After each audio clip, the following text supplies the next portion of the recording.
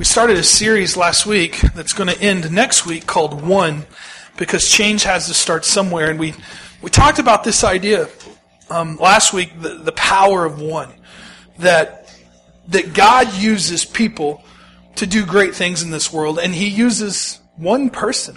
That change has to begin and start inside of us.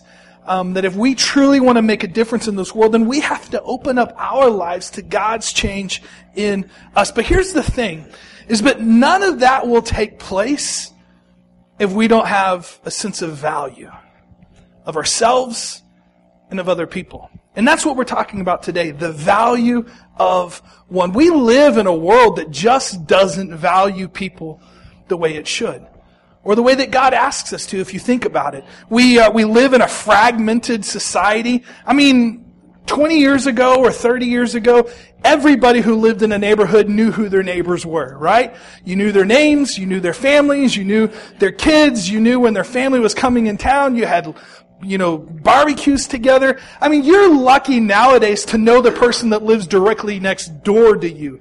I mean, we just don't know people. We live in a fragmented world. We live in a place where people are often neglected and not pursued. We're more separated and disjointed. And here's the thing, is that the church can be different. We can be different. We can be a community. We can be a place that cares about people, that takes care of people, that really believes that people matter and that they are noticed. But it all starts with value.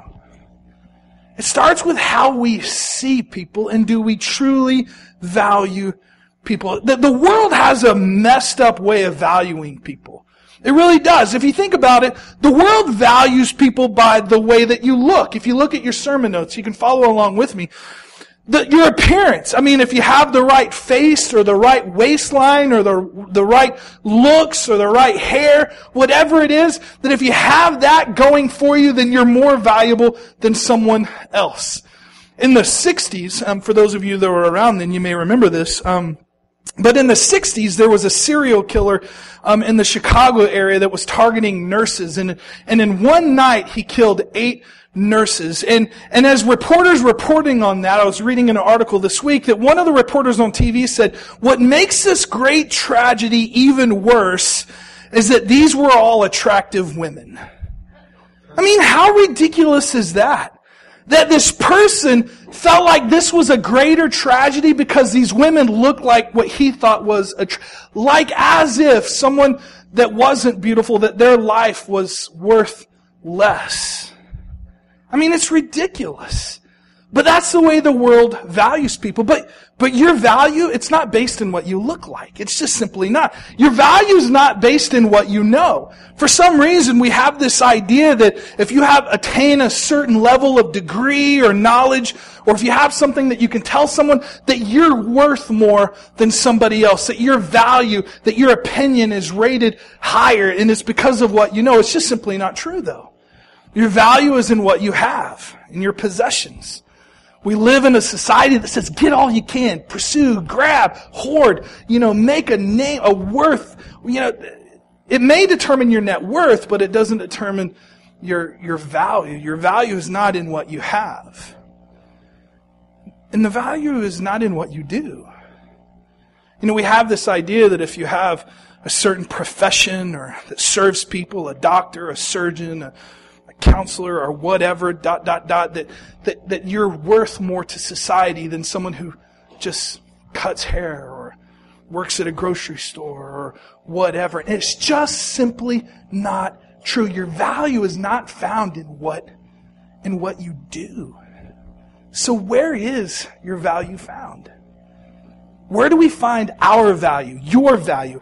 And if it's our value, then it's in other people's value also. Here's just a few thoughts for you this morning about this idea of where we attain our value. And the first one is this, is that your value is found in who you are. And you're a child of God. Your value is found in who you are. And you're a child of God. probably I consider one of my life verses. You hear me talk about it all the time, is Ephesians 1, 4, and 6. And I just want to read it to you and let the truth of this passage sink down deep. It says, even before, this is Paul writing to the church at Ephesus, he says, even before he made the world, God loved us and chose us in Christ to be holy and without fault in His eyes. So before He created the world, before all this was in motion, God chose to love you, being a person, you. He chose to love you in Christ and declare you holy and without fault. The scripture says God decided in advance to adopt us into His own family by bringing us to Himself through Jesus Christ. This is what He wanted to do. I mean, think about that. Think about the adoption process, right? I mean, how many of you are familiar with the adoption process? Anybody know how it goes? The adoption process, it looks like this. So a husband and a wife or a couple, they get together and they go to an adoption agency, and the adoption agency, takes their money because you have to, for some reason, you have to pay for a kid to adopt them. I don't understand that, but that's part of the process, right? So you put in this money, and the kid, they round up all these kids and they put them in a big room in front of this couple, and they set up some stations. Right? Like in one station, there's a table with like some projects for them to do and some math problems and some IQ tests, right? And the kids have to work. And you're up in this booth and you're watching all of this, right? And then there's another area where kids are interacting together and you're kind of getting to watch how they treat each other and, socially, are they like, they leaders or are they followers, and you got to get to assess all of that. And then there's this other room where they have all of these physical demanding exercises, and they make kids do push-ups, right? And they make kids do crunches and sit-ups, and they put boxing gloves on them and they make them duke it out. And, and it's kind of like a Hunger Games. Whichever's the last kid standing gets bonus points. And you rate all these kids together, and then the kid who assembles the highest points is the kid that you adopt, right? Yes. No. I mean, if you think about it, that is like a ridiculous scenario. I mean, who would do that? Who would look at these kids that need love and say, find me the kid that has the most likely, the most likely to be able to provide for me when I get old so that I can retire and they're like surgeons and, I don't have to work anymore. And that's the kid that I want to adopt. I mean, it's ridiculous. It's just not true. How does adoption happen?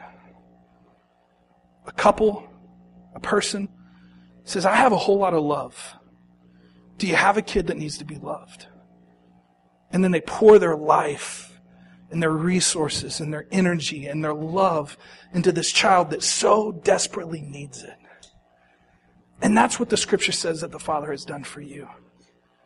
He says He chose you in advance to adopt into His own family by bringing us to Himself through Jesus Christ. The question is why? Why did He do it? It's because you're smart? It's because you're incredibly good looking? Is it because of what you have to offer? No. The scripture says because it brought Him great pleasure. That's what made Him happy. It made Him happy to love you. I have some friends that live in North Phoenix, Barry and Felicia Jordan, who 3 years ago started the process to adopt a child from Ethiopia. And they found an organization there, and they've spent thousands of dollars, tens of thousands of dollars to go through this process and to line everything up to adopt this child.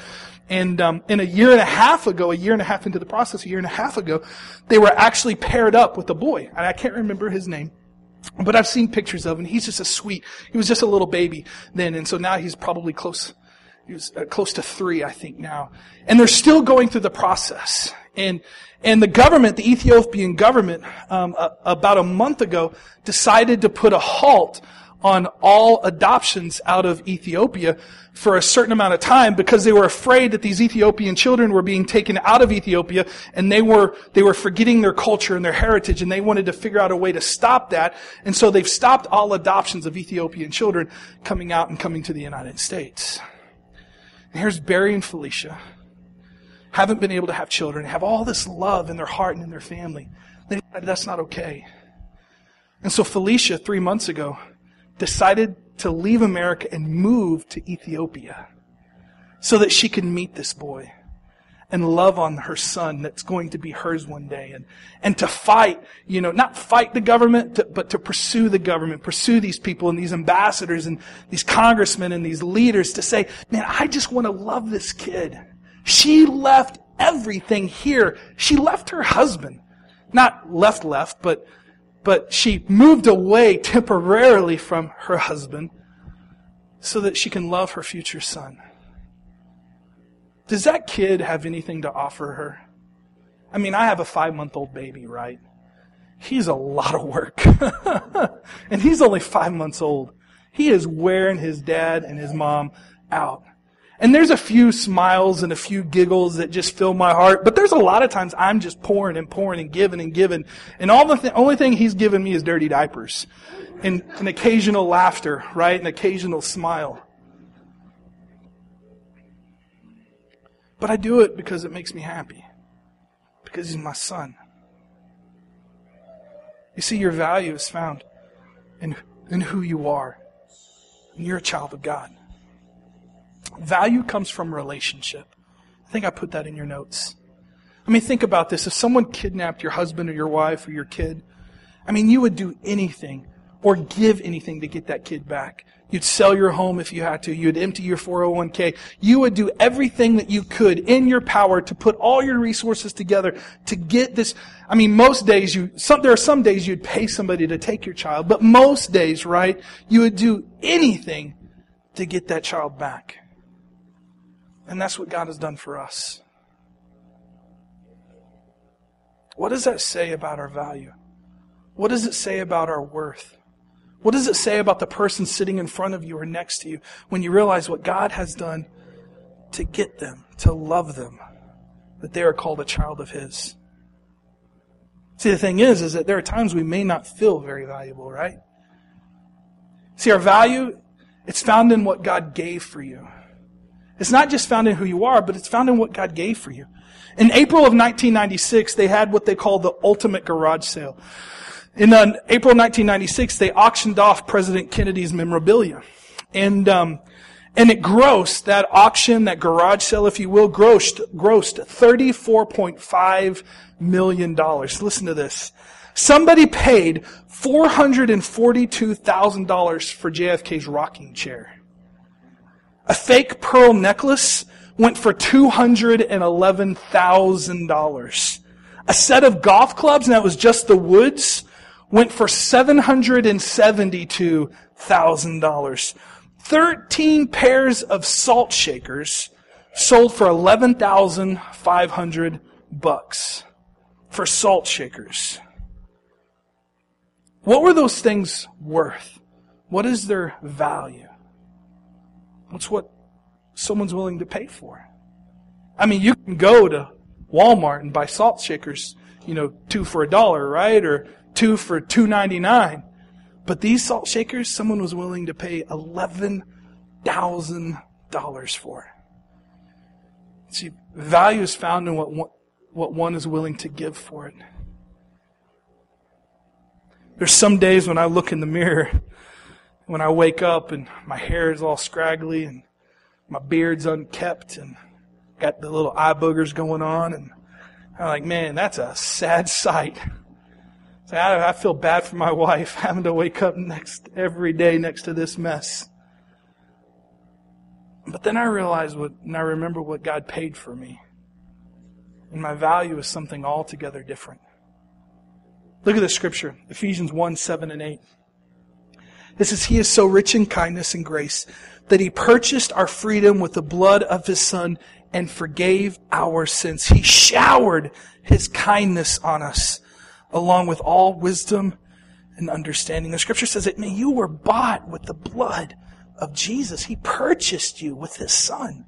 Galatians 3, 26 and 29 says, For For you are all children of God through faith in Christ Jesus, and all who have been united with Christ in baptism have put on Christ, like putting on new clothes. There's no longer Jew or Gentile, slave or free, male or female, for you are all one in Christ Jesus. And now that you belong to Christ, you are the true children of Abraham. You are his heirs, and God's promise to Abraham belongs to you. I mean, not only am I a child of God, but you are also, and I get my value from it, and so do you. Even the people we don't get along with, or the people that get on our nerves, or the neighbor who lets their dog mess in our front yard, or whatever it is, those backward people, those frustrating people, those annoying people, whatever. God not only paid for me, but he paid for them. That person has immense value to God, and so do you. You see, your value is found in what God gave for you. Value is found in who you are, and you're a child of God. And here's a third thought, is that your value is found in what God has placed in you. What God has placed in you. 24-year-old Danny Simpson was sentenced to 6 years in prison for robbing a bank.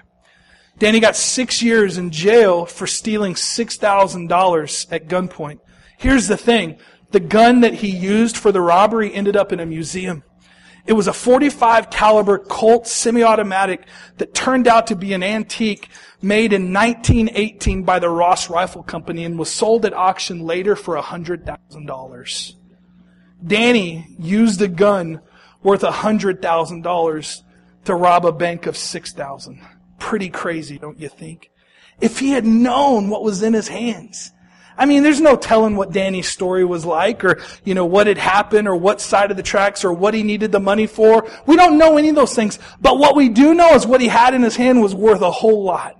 And at any point, he could have sold it for anything that he needed. It's what was in his hands.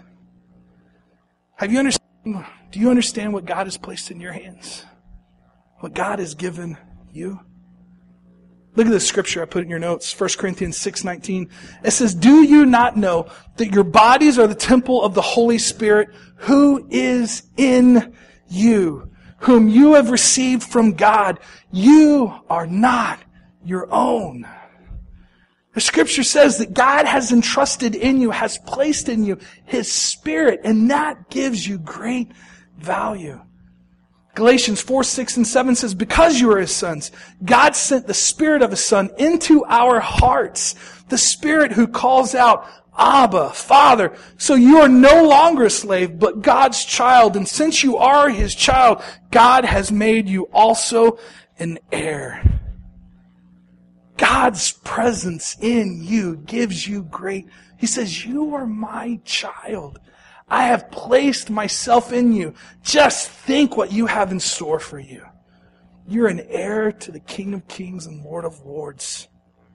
Think about the gifts that he's placed in your life. Think about the love that he's deposited. Think about his presence. All of those things in you. Would you entrust those things to someone that didn't have great value? No. You have great value because of what God has placed in you. Here's a fourth thought, is that your value is found in what God has entrusted to you. Your value is found in what God has entrusted to you. See, all of us would agree that there's probably nothing more important than sharing about Jesus in this world, right?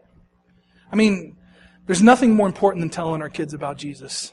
I have a 5-month-old boy, and I think about the day that I'm going to be able to sit across from him and say, "Hey, Wesley, let me tell you about the most important decision you're ever going to make. Let me tell you about my Savior Jesus and how much he loves you." We go to church every Sunday and Dad talks about this guy. And the reason that he talks about him is because what he's done for this world and what he can do for you in his life. And I want you, and I sit there and I plan this out and I think about it. And he's only 5 months old and I'm sure it's years down the road and hopefully I'll have it perfected by then. I really don't know. I'm a hot mess. I start crying when I think about it because it's the most important story. It's the most important thing that I can tell my son is about Jesus. And here's the thing is that God has entrusted that in me and in you.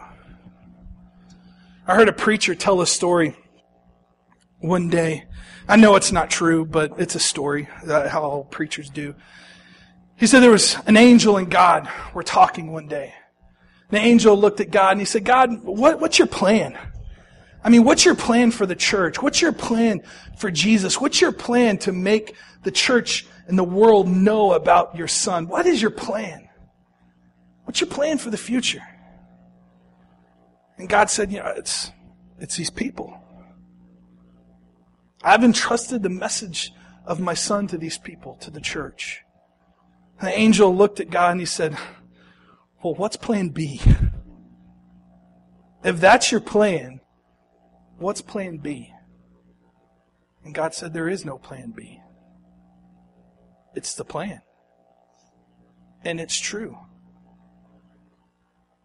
God entrusted the message of Jesus, of His love and His mercy and grace, to a bunch of knuckleheads like me and you. And I say that with love. God has placed the message of Jesus, the love of Jesus, the hope of the world, He's placed into the hands of the church. He's placed into you. He's placed into me. He's placed into us. That's crazy. There is no plan B. That's it. And that gives us great value. Look at the scripture. 2 Corinthians 5:16 through 20. This is what Paul writes about this. He says, so from now on, we regard no one from a worldly point of view. I mean, that sentence describes this whole message. That we don't look at people through the world's eyes any longer. We look at people through God's eyes. We don't regard them from a worldly point of view, but from a Jesus point of view. He says, though we once regarded Christ in this way, we do so no longer. Therefore, if anyone is in Christ, the new creation has come. The old is gone, the new is here. All this is from God who reconciled us to Himself through Christ. So he's saying all of this hope, all of this joy, this restoration, this heaven, this forgiveness, this grace, this mercy, all of this comes through Jesus. Reconciliation, being made right with God, comes through Jesus. And this is what he says. And He gave us the ministry of reconciliation. So He looks at us and He says, and I have placed this job in your hands, to the church, the ministry of reconciliation, the ministry of pouring your life into people and bringing them to Christ so that they can be restored and be made right with the Father. He's placed that in me and in you. He goes on. He says that God was reconciling the world to Himself in Christ, not counting people's sins against them. And He's committed to us the message of reconciliation. He says it again. This is the second time. He's committed to you and to me the ministry of reconciliation, the doing of it, and He's placed in us the message of it, that it's our job to do it and also to say it. The message of reconciliation. And he goes on. We are therefore Christ's ambassadors, as though God were making His appeal through us. We, me, you, us, we are God's ambassadors. As if He was making His appeal of His love to this world through us. Whew. What value? What God has entrusted in you. The message, the ministry of reconciliation, of making this world right, He's placed in our hands. We implore you on Christ's behalf, be made right, be reconciled to God. We have this job that God has entrusted in us to make His name great.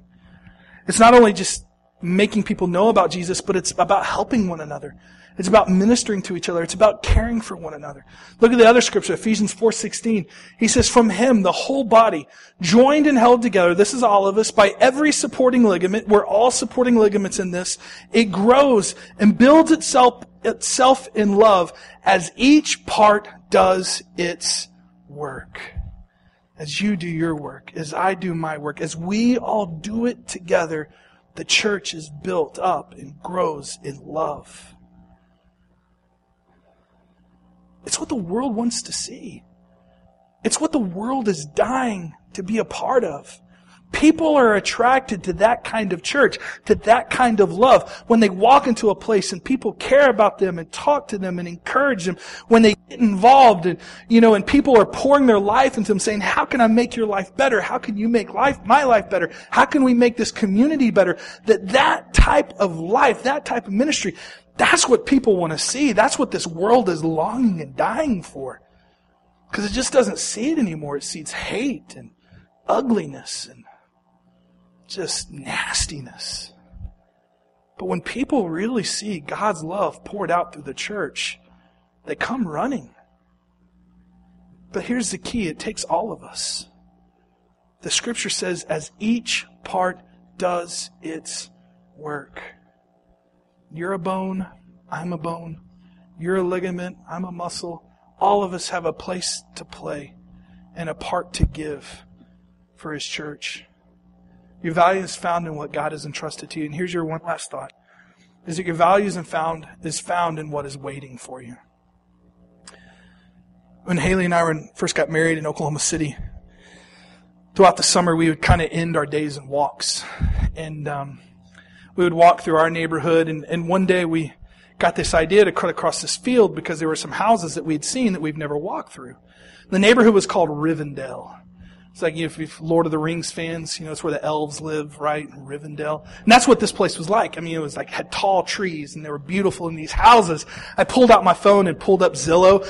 As we'd walk in front of a house, we'd just take a guess. How much do you think that house is worth? And these houses were like $1 million, $1.5 million, $950,000. I mean, they were just so out of our league. It was a gated community for a reason, right? Me and my holy Reeboks, I did not belong in this neighborhood. They had a gate there for a purpose. I mean, it was like a high dollar place that no riffraff allowed, right? They had one of the guards sitting out front. If you pulled up, you couldn't get in, you turned around. They just weren't letting anybody in. It was prestigious to live in Rivendell. Well, there's a gated community. The gates are kind of wide open if you'll just make the move. That one day I do get to be a part of. We call it heaven. This is what Jesus said about heaven in John chapter 14. He says, don't let your hearts be troubled. This is one of His last moments with His disciples. He says, don't let your hearts be troubled. Trust in God. Trust also in me.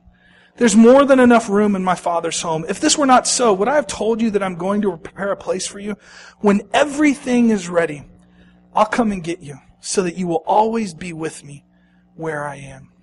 Paul writes it this way in Philippians. He says, we're citizens of heaven, where the Lord Jesus Christ lives, and we are eagerly waiting for Him to return as Savior. He will take our weak mortal bodies and change them into glorious bodies like His own, using the same power with which He will bring everything under His control. Man, I can't wait for that day. I mean, there are days that I wake up and I roll out of bed and it's like, ugh, man, this hurts. And the Scripture says, no, there's a glorious body waiting for me. God has a plan and a body and a place in heaven that I can't even begin to imagine the health and the life and the joy that we're going to experience there. We live in a perishable body today. I know that. But one day we'll be glorified. And when we understand that gives us great value. When we realize what's waiting for us and what God is waiting to give us, what He's entrusted to us. You see, value is found not in the world's standards, but in God's. Value is found in what He gave for us. Value is found in who we are as a child of His. Value is found in what He's entrusted to us, in what He's placed in us, and what is waiting for us. How might we live differently if we believe that? How might we see people differently and love people differently and encourage people differently if we saw them through the eyes that Jesus sees them through? That's our prayer. See, the power of one is released when we understand the value of one. We make a difference in this world when we understand the value that we have and the value that people have.